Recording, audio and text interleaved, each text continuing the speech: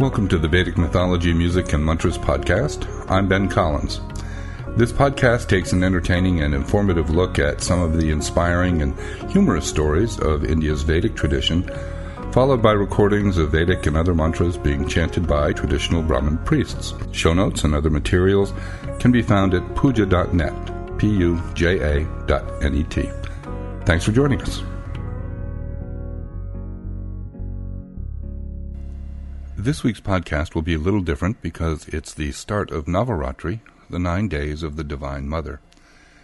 Every culture throughout history has enjoyed some form of a harvest festival to celebrate a time of abundance, to prepare for the lean winter ahead, and to ask for more fertility and prosperity through the next year. The Vedic tradition is no different. For 9 nights, starting on the new moon in October, the different forms of the goddesses are honored with special pujas.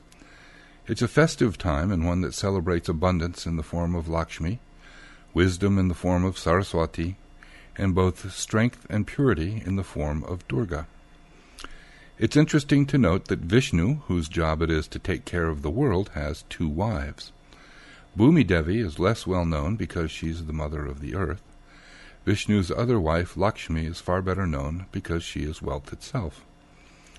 Interestingly, Lakshmi is often associated with moisture, having emerged from an ocean of milk. So the mythological imagery is beautiful in that Vishnu, in order to fulfill his job as caretaker of the universe, needs the combination of the earth, Bhumi Devi, and moisture, Lakshmi Devi, to produce the food that we all live on. So we all rely on the Divine Mother in some form for our existence and sustenance. The story of Durga is told in the 700 verses of the Durga Saptashati, also known as Chandipat.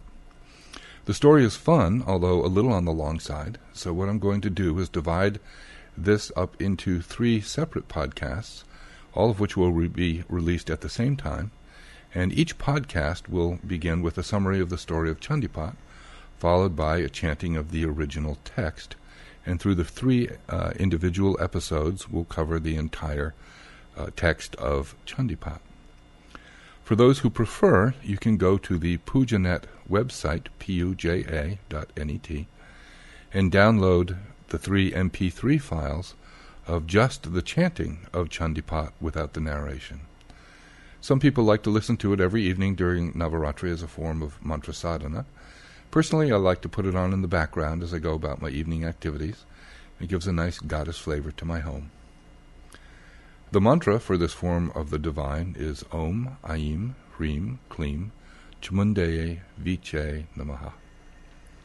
Another mantra from the Chandipat is Sarva Mangala Mangalye, Shive Sarvata Sadike, Charne Triambake Gauri, Narayani Namo Stute.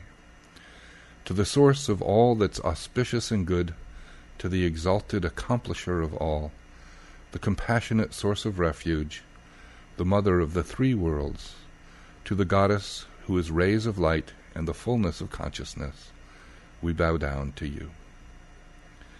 So enjoy Navaratri and the podcasts. I'm on my way to India and will be back with a new podcast the weekend of October 7th. Until then, thanks very much for listening. We'll see you next time.